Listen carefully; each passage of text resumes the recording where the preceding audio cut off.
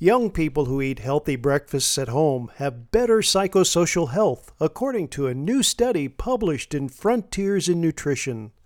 Researchers evaluated not only breakfast habits, but also children's psychosocial health, including self-esteem, mood, and anxiety. They found that skipping breakfast or eating breakfast away from home was associated with an increased likelihood of psychosocial behavioral problems. And certain foods and drinks were also found to have positive or negative effects on these children ages 4 to 14.